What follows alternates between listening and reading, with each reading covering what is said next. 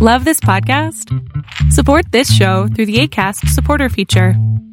It's up to you how much you give, and there's no regular commitment.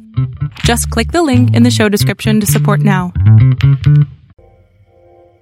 Pinkerton's Ghosts is a horror anthology podcast by Superversive Radio, with no affiliation with any detective agency, person real or imagined, or the dark forces of Outreterre. It is not intended for children.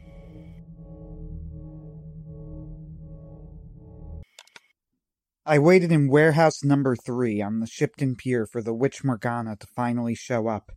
This is the second time I was in this abandoned warehouse in the past year. I should start decorating. Things were different this time around, of course. This time I knew the escape routes, and I knew what to expect, more or less. Morgana was old and powerful enough that you couldn't necessarily expect everything. So I waited, until I saw the shadows take shape. This was how Morgana had first appeared to me before, in the shadows. It's how she got around and how she stayed hidden. This time the long shadows, created by the sun through the open door, morphed and changed shape until they were in the form of a shapely woman. A shadowy form, but shapely nonetheless, clad in a silky, flowing blue dress. I didn't react to any of it. This meeting was serious business. Still, I waited for the witch to speak first. She stared at me with her eyes narrowed. Sean Russo, you have some nerve getting in touch with me, and through the detective that I hired, too. Oh, I figured you probably didn't use Craigslist. And how did you even know I was in this city? I had actually been told she would be in Shipton by Mordred. Trade secret. You know that we paranormal Pinkertons can't squeal on informants. The witch rolled her eyes. Ugh, it was Mordred, wasn't it? That ironclad idiot. He's always getting people involved in my plans. Seems to think it gives him some sort of advantage or something. Whatever. Point is, you got in touch with me. Why? You're not prepared to give me my ring back, are you? Not quite. I needed something from Morgana, and I had considered trading the Ring of Dispel, which gave me the power to break enchantments and the gift of Elisha, the ability to see through the veil to the supernatural realities on the other side. But I had decided against it a while ago. It was way too useful, and besides, I had no idea why Morgana wanted it. But I'm not here to fight. I should hope not. I'm here to make a deal. She snorted derisively. You. A deal. She walked closer to me, and reflexively I gripped my crucifix tighter. I knew she couldn't ensorcel me while I held it, but she was still intimidating, despite my best attempts to keep pace. Morgana switched gears. Suddenly she was seductive. All her curves were in the right places, her eyes glowing as she looked into mine. Sean, you know that I do a lot for you. There's all sorts of fun you and I could have together. But let's be honest. You and I both know that the only thing you have that I want is the Ring of Dispel. And while I may not be able to touch you directly, you can't threaten me either.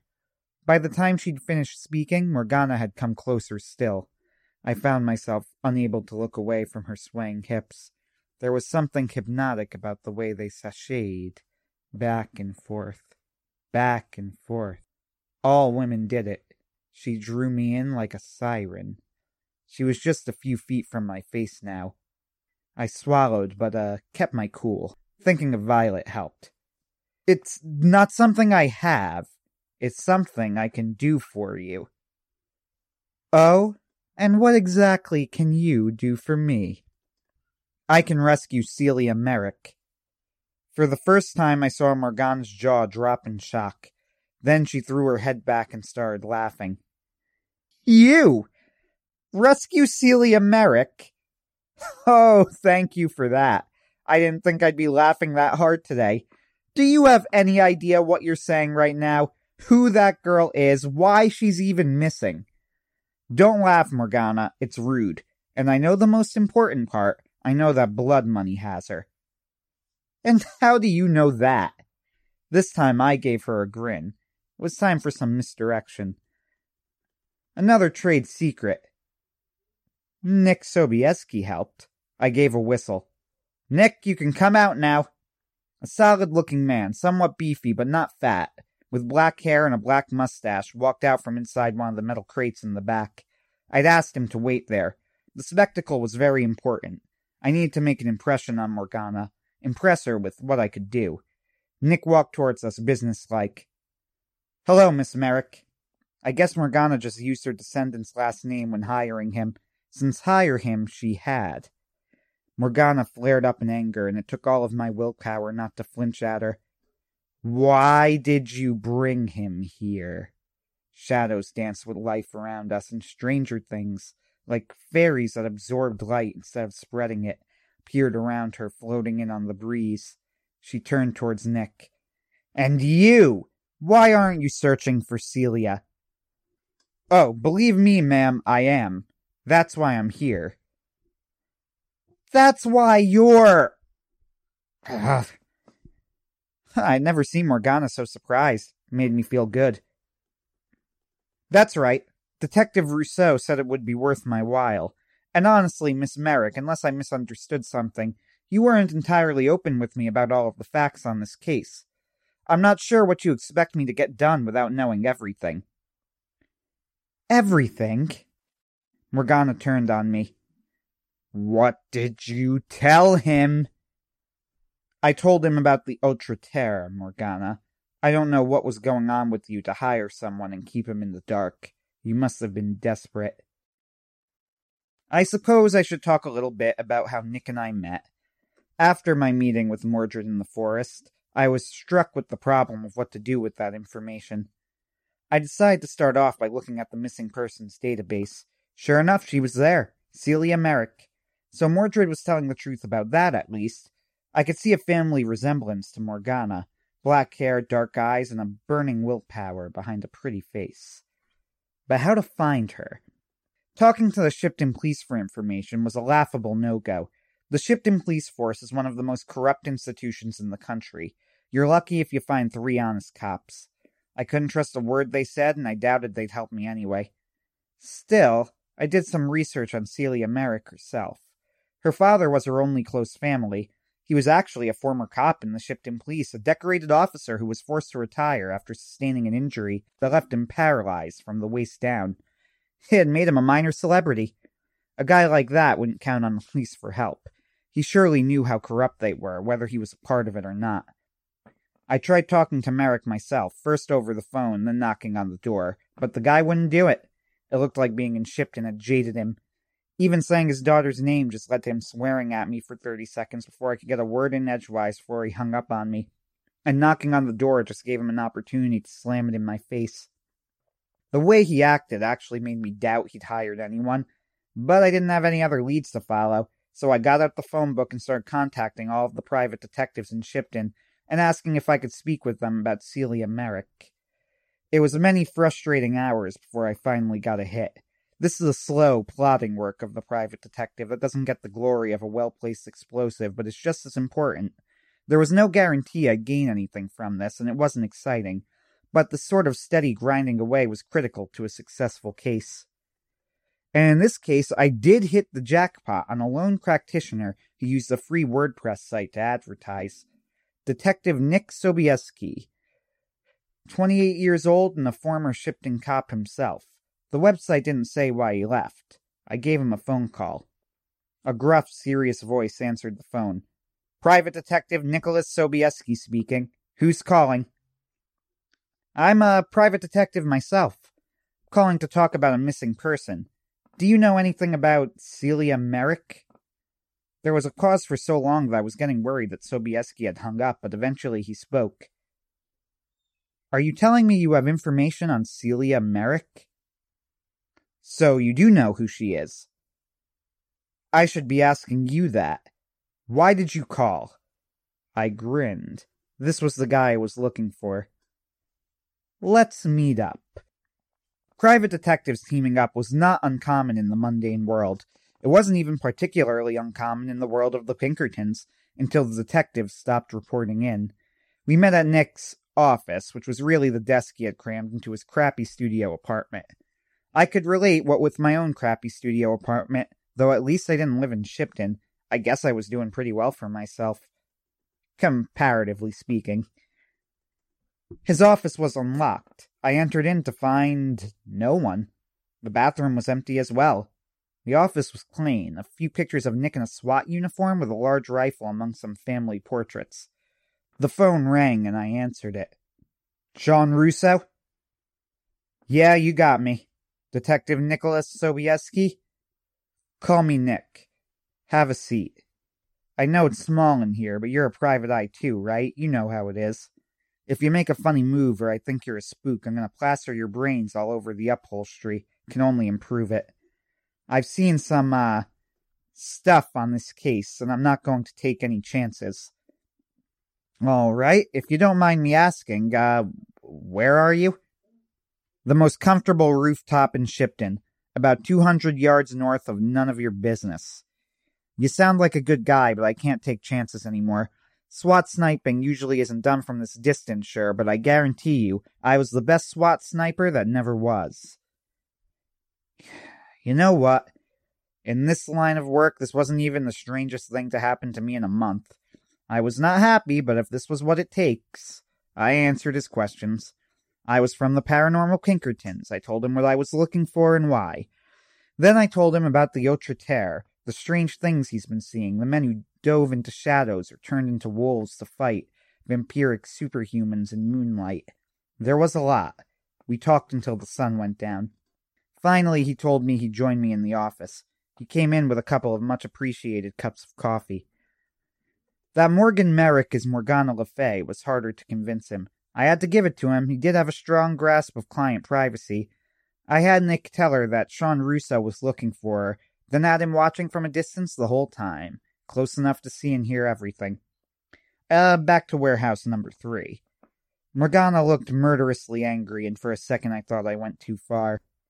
All right, Russo. I admit you surprised me. And Nick, sweetie, you may come to regret you did this later. But fine, you're initiated now.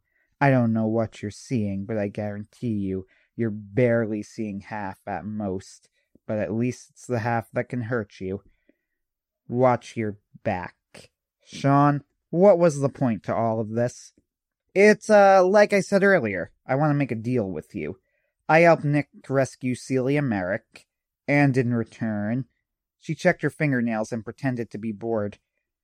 Do tell, Shawnee, what exactly am I doing in return? You remove this curse from me. Morgana looked at me confused and started laughing. You mean the spell of protection? That's the one. Why on earth do you want that removed? It's starting to affect innocent people, and I can't have that. Bad for business. Bad for... Morgana shook her head like she was clearing the cobwebs, then opened up her arms and gave a huge smile. Creeped me out. Very well, Sean Russo. You've convinced me. You have a deal. I blinked. I do? You do. You and Nick have 2 weeks. In 2 weeks, I need to see Celia Merrick alive and well, and out of the clutches of any, dastardly kidnappers. In return, I will remove my curse. My jaw dropped. 2 weeks? Cases like this can take years before they're resolved. You can't possibly... 2 weeks, Detective Russo. And... Nick stepped forward. Miss Merrick, I must insist. Don't you worry your little head about it, Detective Sobieski. While your actions here were, disappointing, you're not the one with the time clock. Your pay will not be affected. But Detective Russo, if I'm agreeing to this deal, I think I should be allowed to set terms as well, and it is this. If you do not find Celia Merrick in 2 weeks, the Ring of Dispel is mine. I figured that would be on the table. I didn't like the short timeline. I wasn't kidding about cases of this sort potentially taking years, but I couldn't see a choice. Fine. It's a deal. If Nick and I can bring back Celia Merrick alive and in control of her faculties, in 2 weeks, you remove your curse from me. If not, you get the Ring of Dispel. Morgana's wicked smile grew even broader. You said it, Detective Russo. Now you are bound to your word as I am to mine. Don't disappoint me. With that, she started disappearing back into the shadows. Nick ran forward. Wait, Miss Merrick! But it was too late. Morgana was gone. Nick looked around where she had been standing. Then he walked away slowly and sat down next to the wall of the warehouse, looking shell-shocked. I walked towards him. Nick, are you okay? Sure. I'm fine. Just give me a second here, okay? I understood. I remembered the day that I learned that the Outre Terre was real. That sort of revelation takes a lot out of you. It's not just seeing something, it's seeing something you can't argue against, ever, or for any reason. Even a werewolf can be explained away by a murderous furry. Is it logical? No, it's an untenable argument under any scrutiny, but your brain will accept it. Now, no refuge for my new friend. He has to face it all. Still, it wasn't long before Nick stood up. Okay, I'm ready. I don't really understand everything that's going on, but I'm ready. Where do we start? So I told Nick what had happened on my last unofficial case. See the file labeled Forest of Fear for details. The notable part was that I knew, or at least I had a pretty good guess from my interrogation of Julius the Vampire, that Blood Money was taking charge of the vampires in Shipton. And I knew from Mordred that the vampires were interested in Celia Merrick. And from the way Mordred talked about her, it was that the vampires wanted her, meaning she's probably still alive. I also talked about the big burn back from when he was a kid. That and the werewolves made a lot of tumblers click in his head. He didn't understand it all, but his worldview survived the paradigm shift. We decided that Celia was probably a captive and not a slave. If she was a slave, Blood Money wouldn't keep her hidden away. He'd have won. He'd use her. Probably. All of this was based on maybes and probablys, but it was all we had. Maybe Nick was right, and she was murdered by a crackhead and stuffed into a dumpster, but I tried not to think about that. Nick handled it all much better than I did when I first learned about it. Truthfully, I admired Nick. I had reached a sort of peace with my purpose in life as a paranormal Pinkerton, but to reach where I was, I had to hit rock bottom, have everything I valued torn away from me, and then build everything back up again from the ground up. Nick, though, he was just a good man. He didn't need to have everything ripped away from him to learn what was really important. Nick did this job because he wanted to help the people of Shipton, and believe me, the people of Shipton needed the help. 2 weeks was very little time. Nick didn't have the deadline looming the way I did, but this was still a missing persons case, and a dangerous one at that, so both of us worked through the night.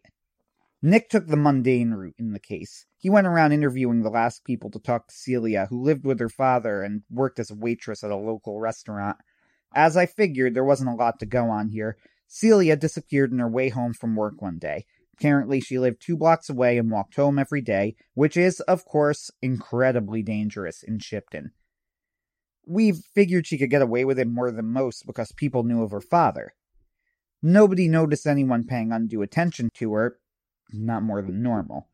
Miss Merrick was considered something of a looker, and was apparently skilled at getting high tips. But she also had a knack for, quoting her manager, keeping the boys in line. Nick followed up with everyone he could, but it wasn't going anywhere. I figured it wouldn't. I took a different tack.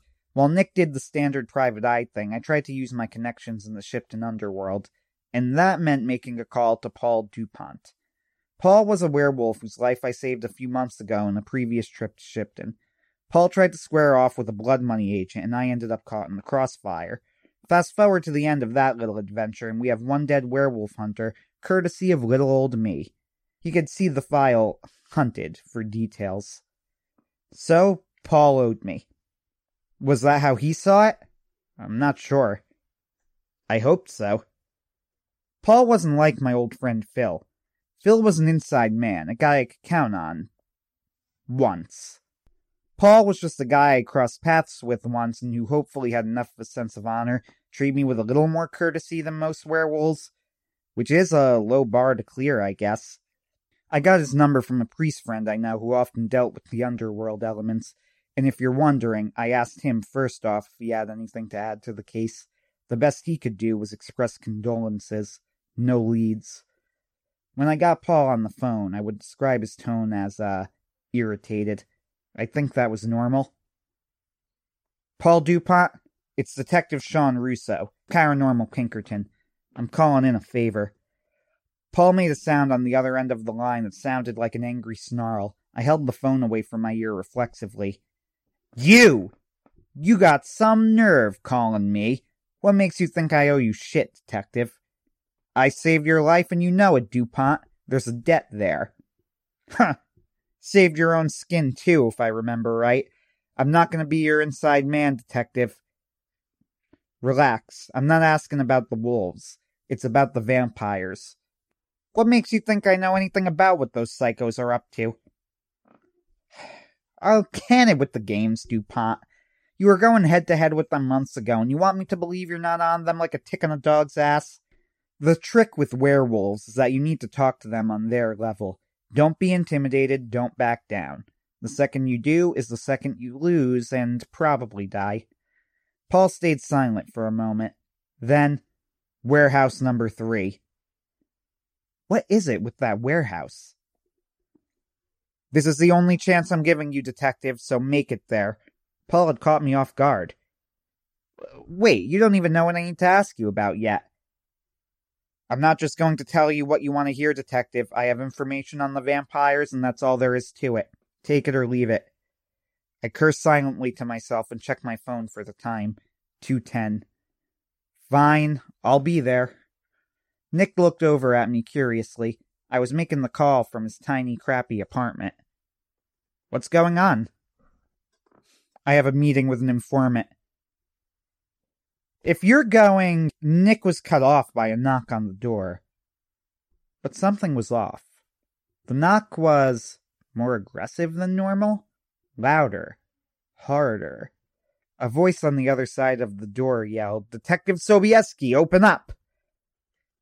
Nick turned towards me and pointed towards his bathroom. I understood immediately.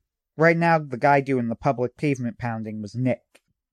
So as far as the vampires knew, I wasn't on the case. We were careful about that. We didn't want to alert Blood Money that a paranormal Pinkerton was onto him. We have, history. I hid in the bathroom, but carefully pointed my handgun through the crack in the door. If it was a vampire, bullets wouldn't kill him, but they'd slow him down. Nick yelled out, "Heading over!" He opened the door to another gangbanger, the same sort that I'd seen accost me back in the Pine Barrens. He was slathered head to toe in sunscreen. I had a few theories about that. The vampire swaggered his way into the room, backing Nick up so quickly he nearly tripped. Nick gave the vampire a professional smile. His hand crept to the gun at his back. "Private Detective Nick Sobieski at your service. What can I do for you?" So you're the guy looking for Celia Merrick? I got a message for you." "And what sort of message would that be?" "Back off. Drop the case." Nick kept his pleasant smile, even as the vampire walked over to his desk and started casually rifling through his paperwork, throwing knickknacks and office supplies on the floor as he trashed it.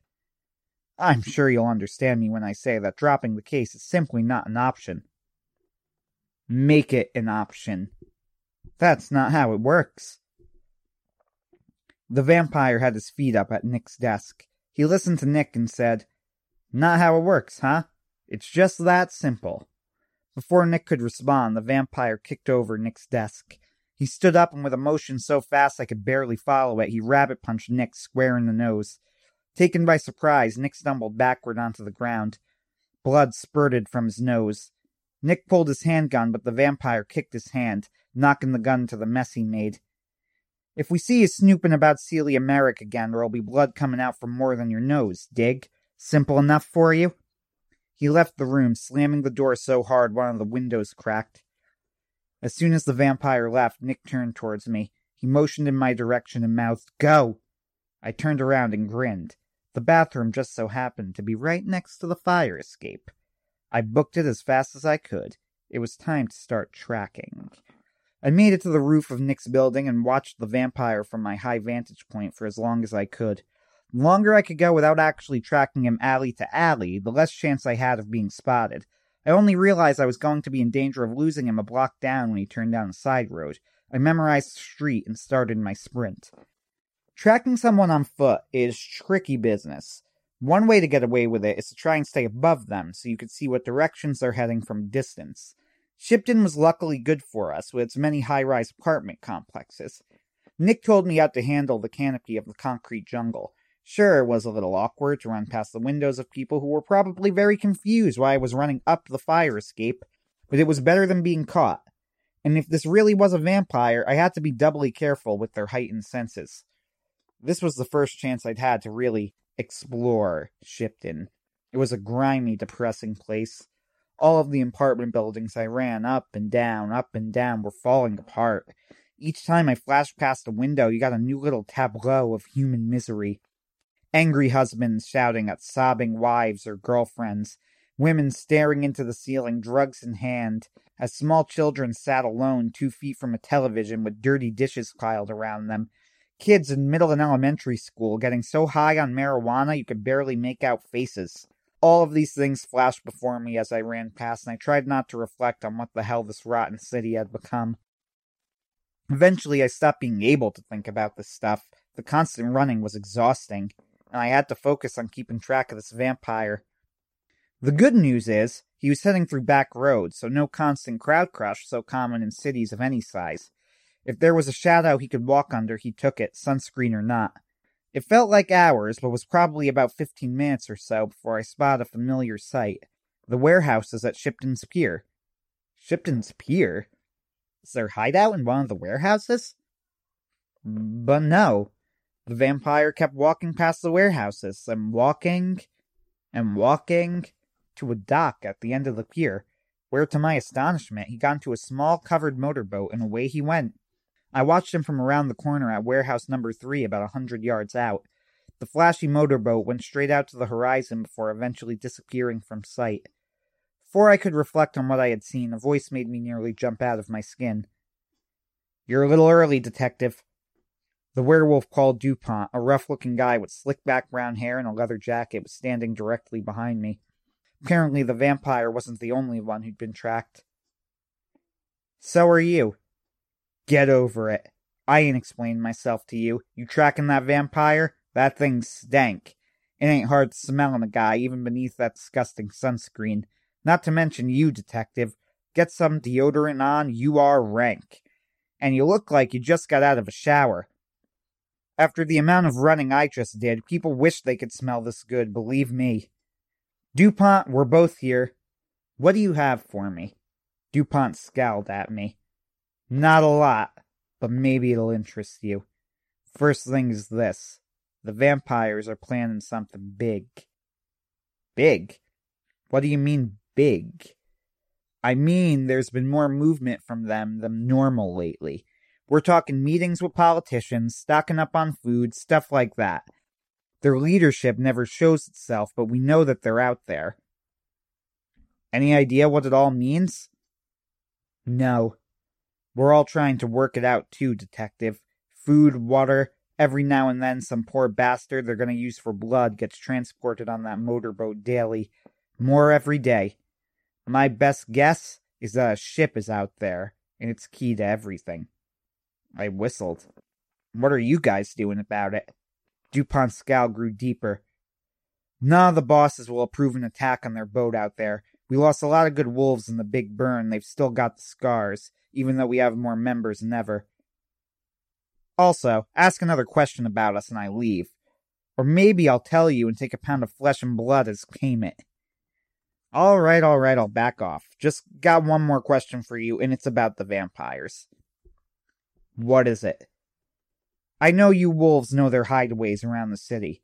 Any, non-vampires being kept there?"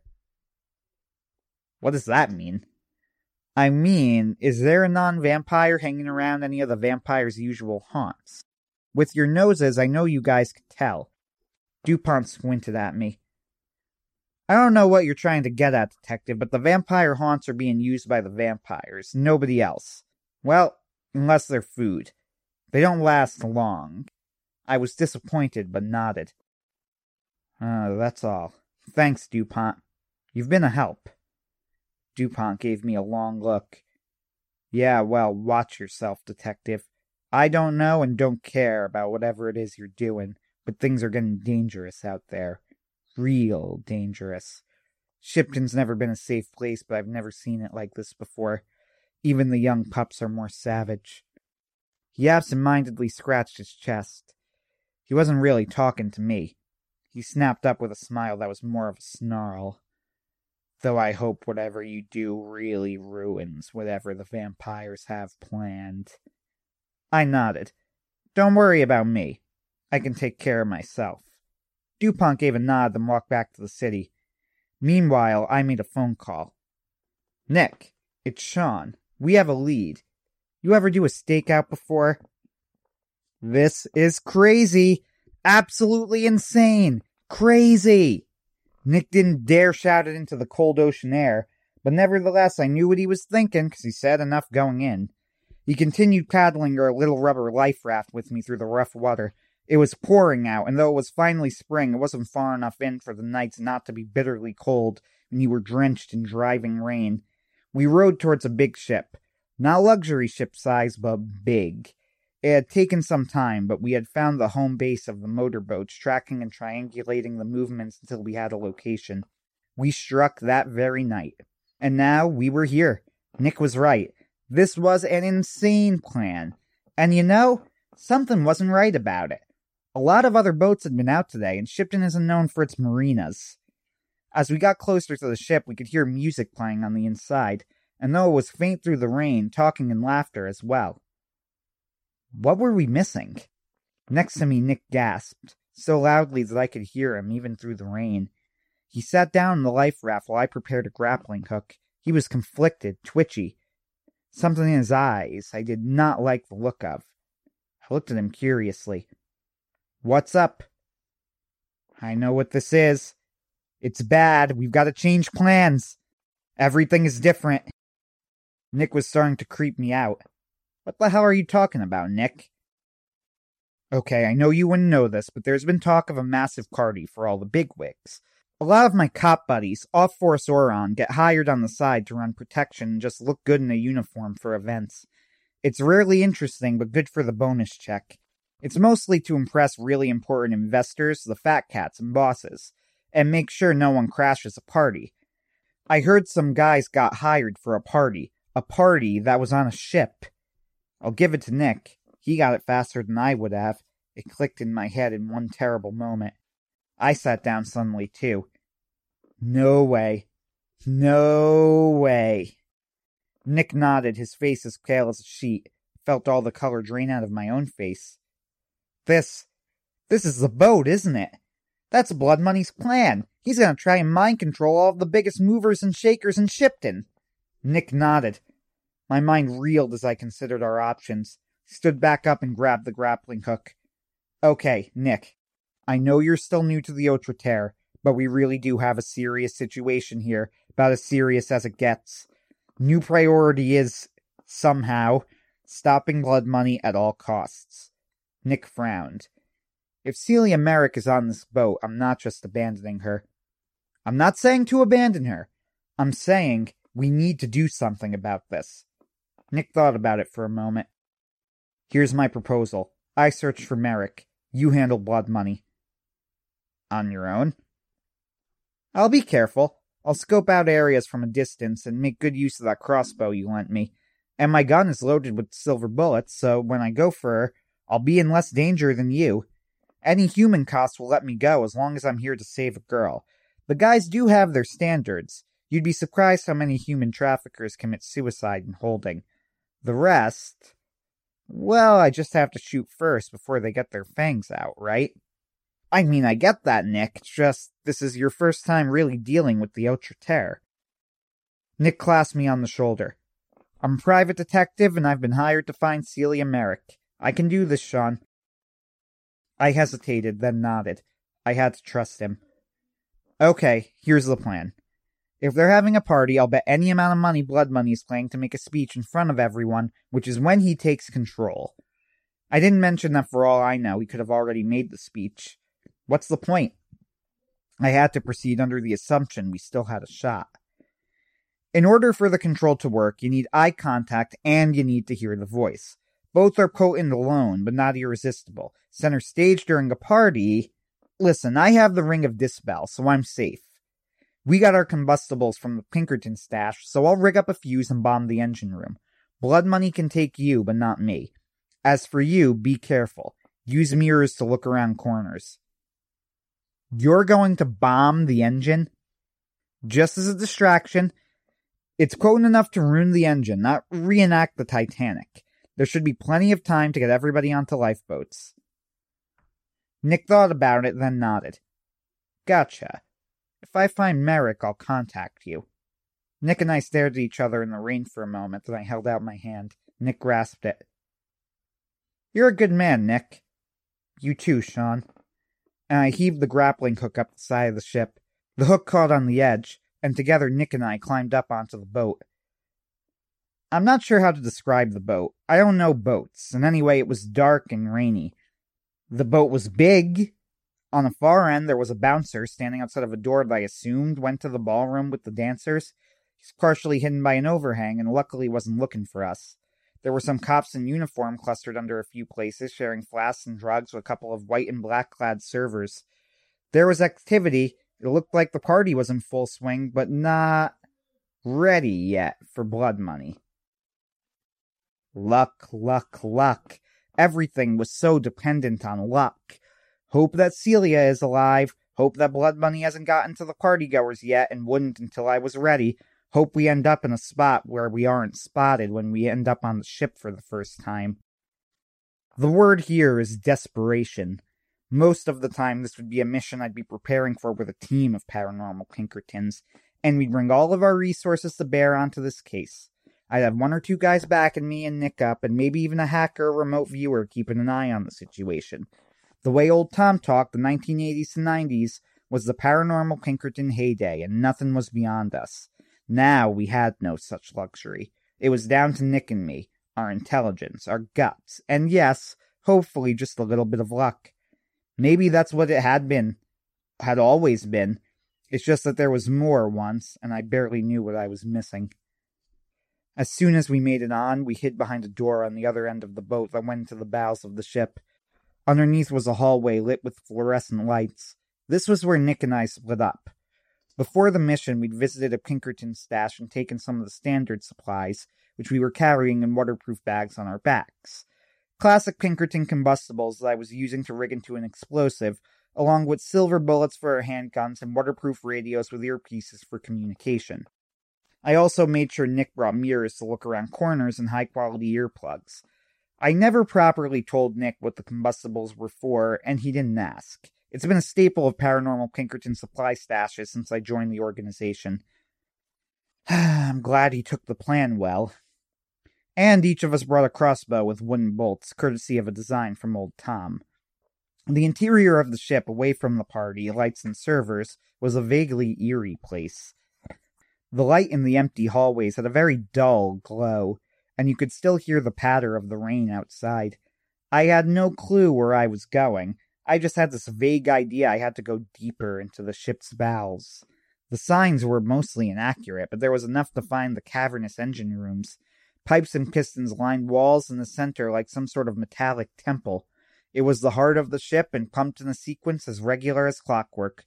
The whole room was at the level of a dull roar. I ran to the middle of the room and took out my waterproof bag. It was time I got to work. But before I could start, I heard a gun click and a familiar voice. Sean Russo. Hands in the air and back away slowly. I turned around. A big man was standing in front of me in an impeccable suit. He had a corsage on his chest and a blood-red tie. He was clean-shaven but had long brown hair, and though he was very, very different from the last time I'd seen him, I recognized him immediately. My old friend turned enemy, Phil. Back in an earlier case, see the case file labeled Bad Service for details, I learned that Phil had turned traitor and worked with Blood Money. We got into a standoff and I was forced to shoot him. In the immediate aftermath, I thought I had killed him, but in truth by now I was getting pretty sure he'd survived. There was absolutely no record of his death anywhere, and I was looking out for it from various contacts. I didn't know where he was or what he was up to, but I figured he was out there.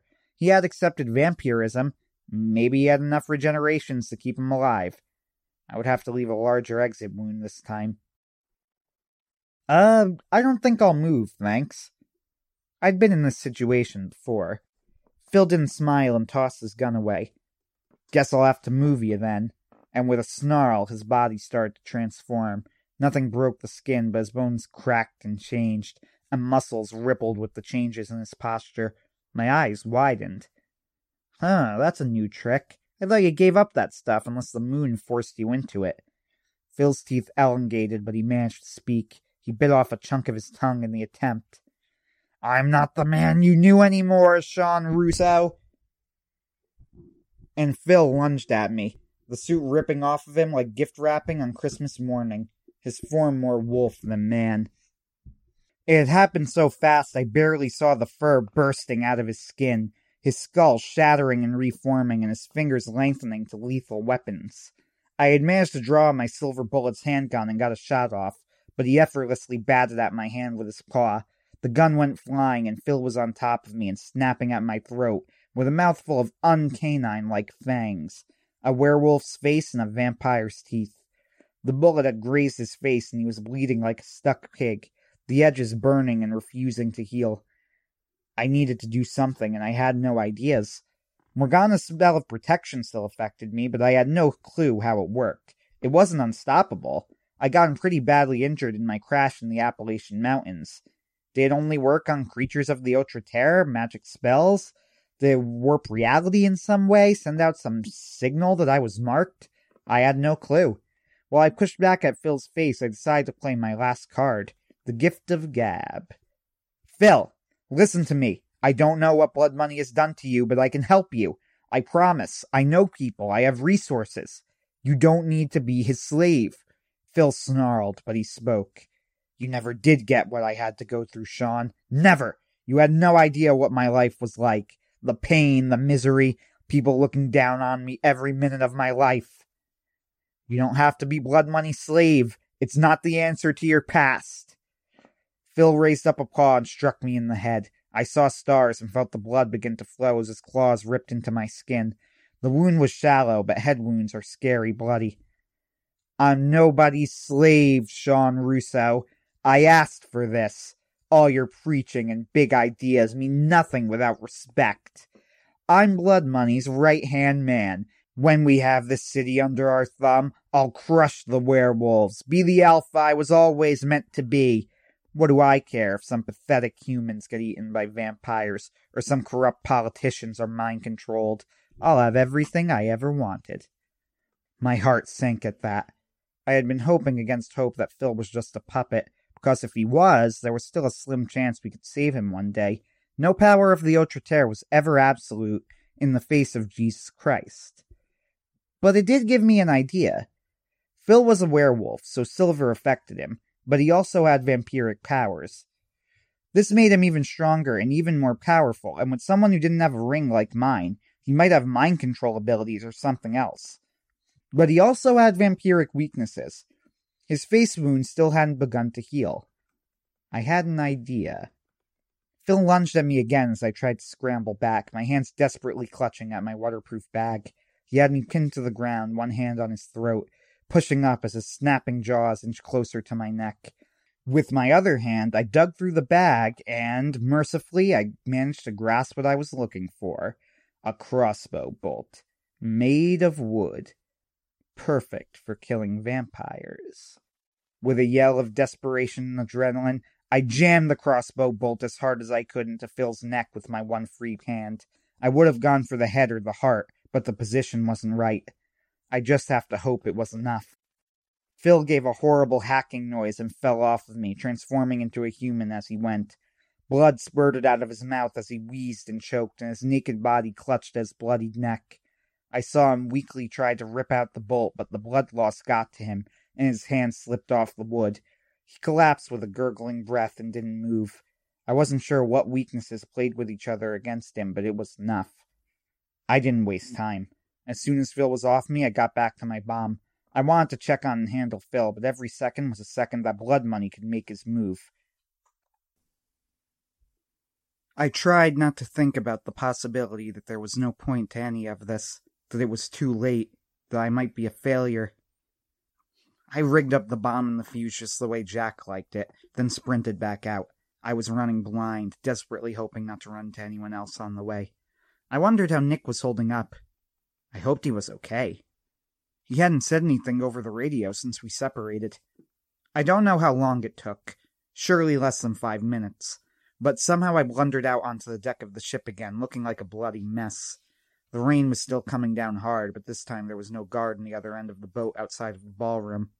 I wondered if Phil was the guard or if a guard had been dispatched to handle Nick. For a snooty politician's bash, it sure seemed wild. The only thing that gave it away as high class were the fancy clothes everyone was wearing. In the back of the room there were pillars, obviously just support columns to hold up the roof. Or maybe they were decorative. I didn't care. I just hid behind one and waited, praying. Even the servers were in here, and all the cops I had seen on the deck. None of them paid attention to me. They were waiting for something. I wasn't too late. Before I could consider this more seriously, the music stopped playing. A swell of noise from the people rose up briefly, then died down. A single light appeared on the stage at the other end of the room, and Blood Money walked out. I had never seen Blood Money before, but it was immediately obvious it was him. Even through the ring of dispel, his presence was overwhelming. I don't know how to describe it, except you had to pay attention to him. I kept an eye on him, but I tried to make sure in the back of my mind to remember the reasons I was watching him. Blood Money was a black man with cornrows who wore a pinstripe suit and pork pie hat, old-fashioned but with an unmistakable gangster's edge.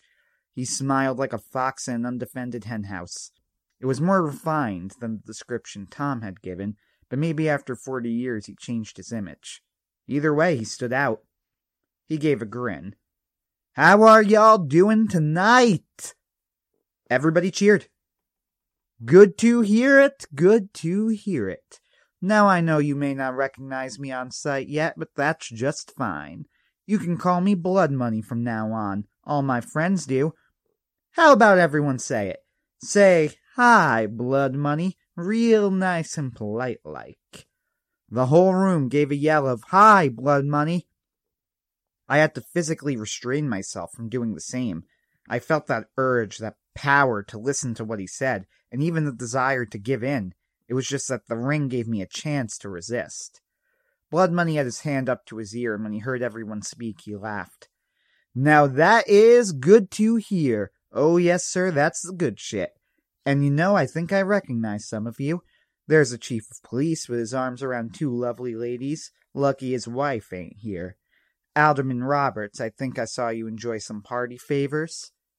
And of course, Mr. Mayor, it sure is nice to see you here, not to mention some of the biggest business owners in town. I treat my friends well, don't I? Really is a hell of a party." But he paused, and his grin grew wider. I could see the fangs. I had lost count.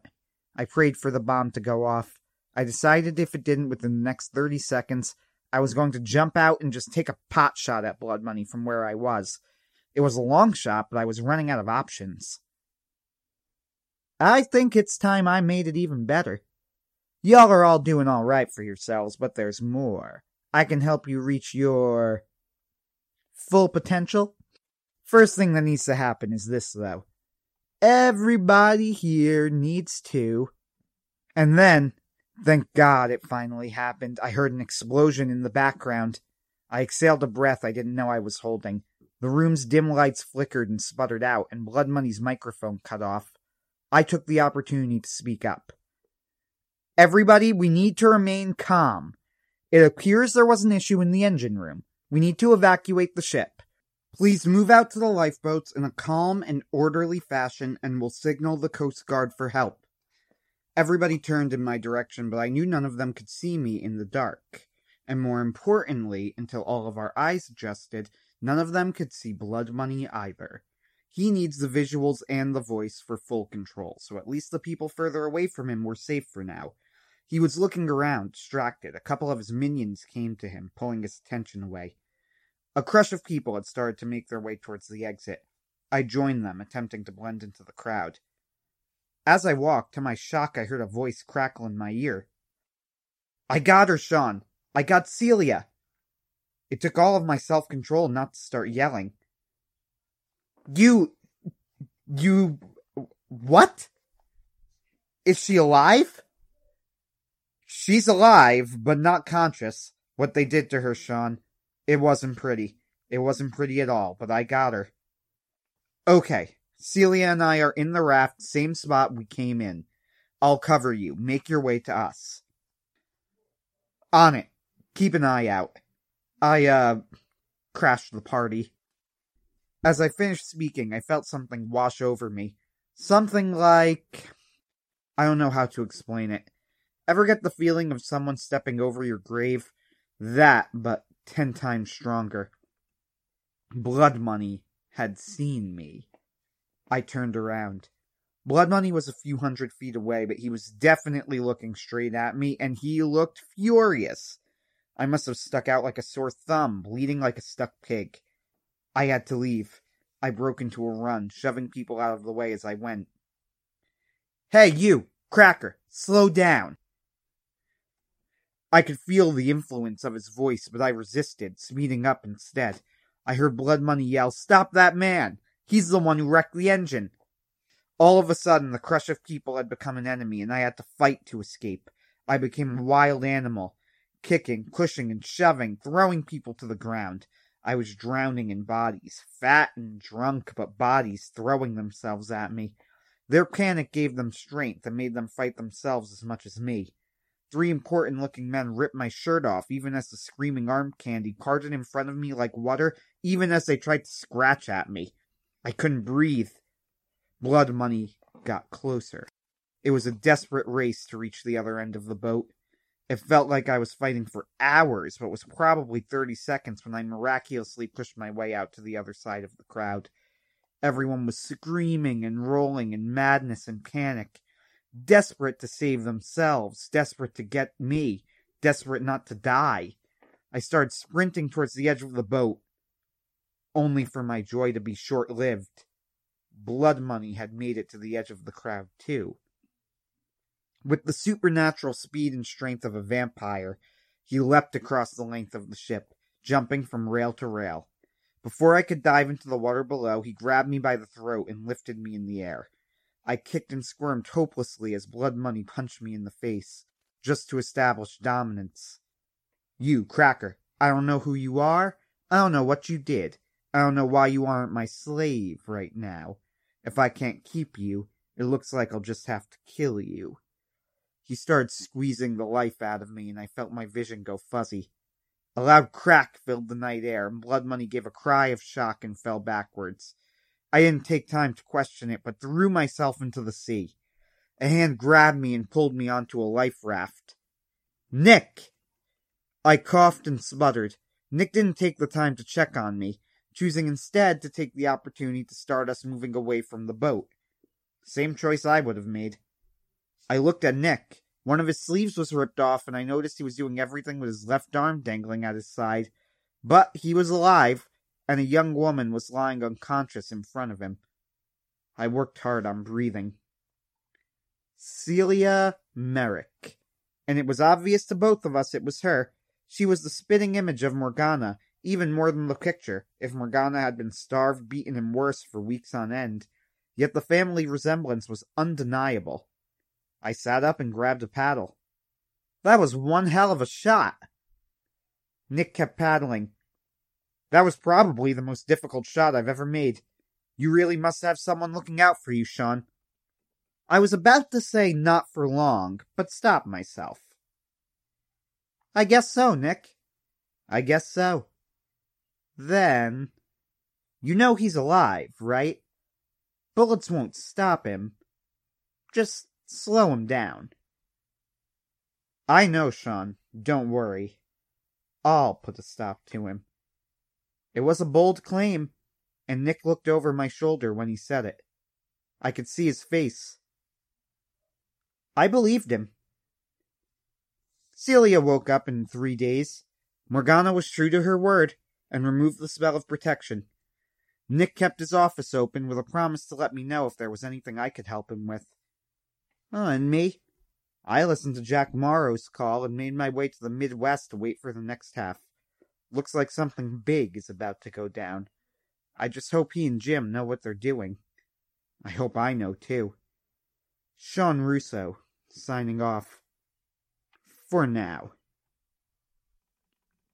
Pinkerton's Ghosts is a podcast distributed by Superversive Radio, licensed under an attribution non-commercial share-alike international license. This episode was written and performed by Anthony Marchetta. Ben Wheeler edits, directs, produces, and herds cats.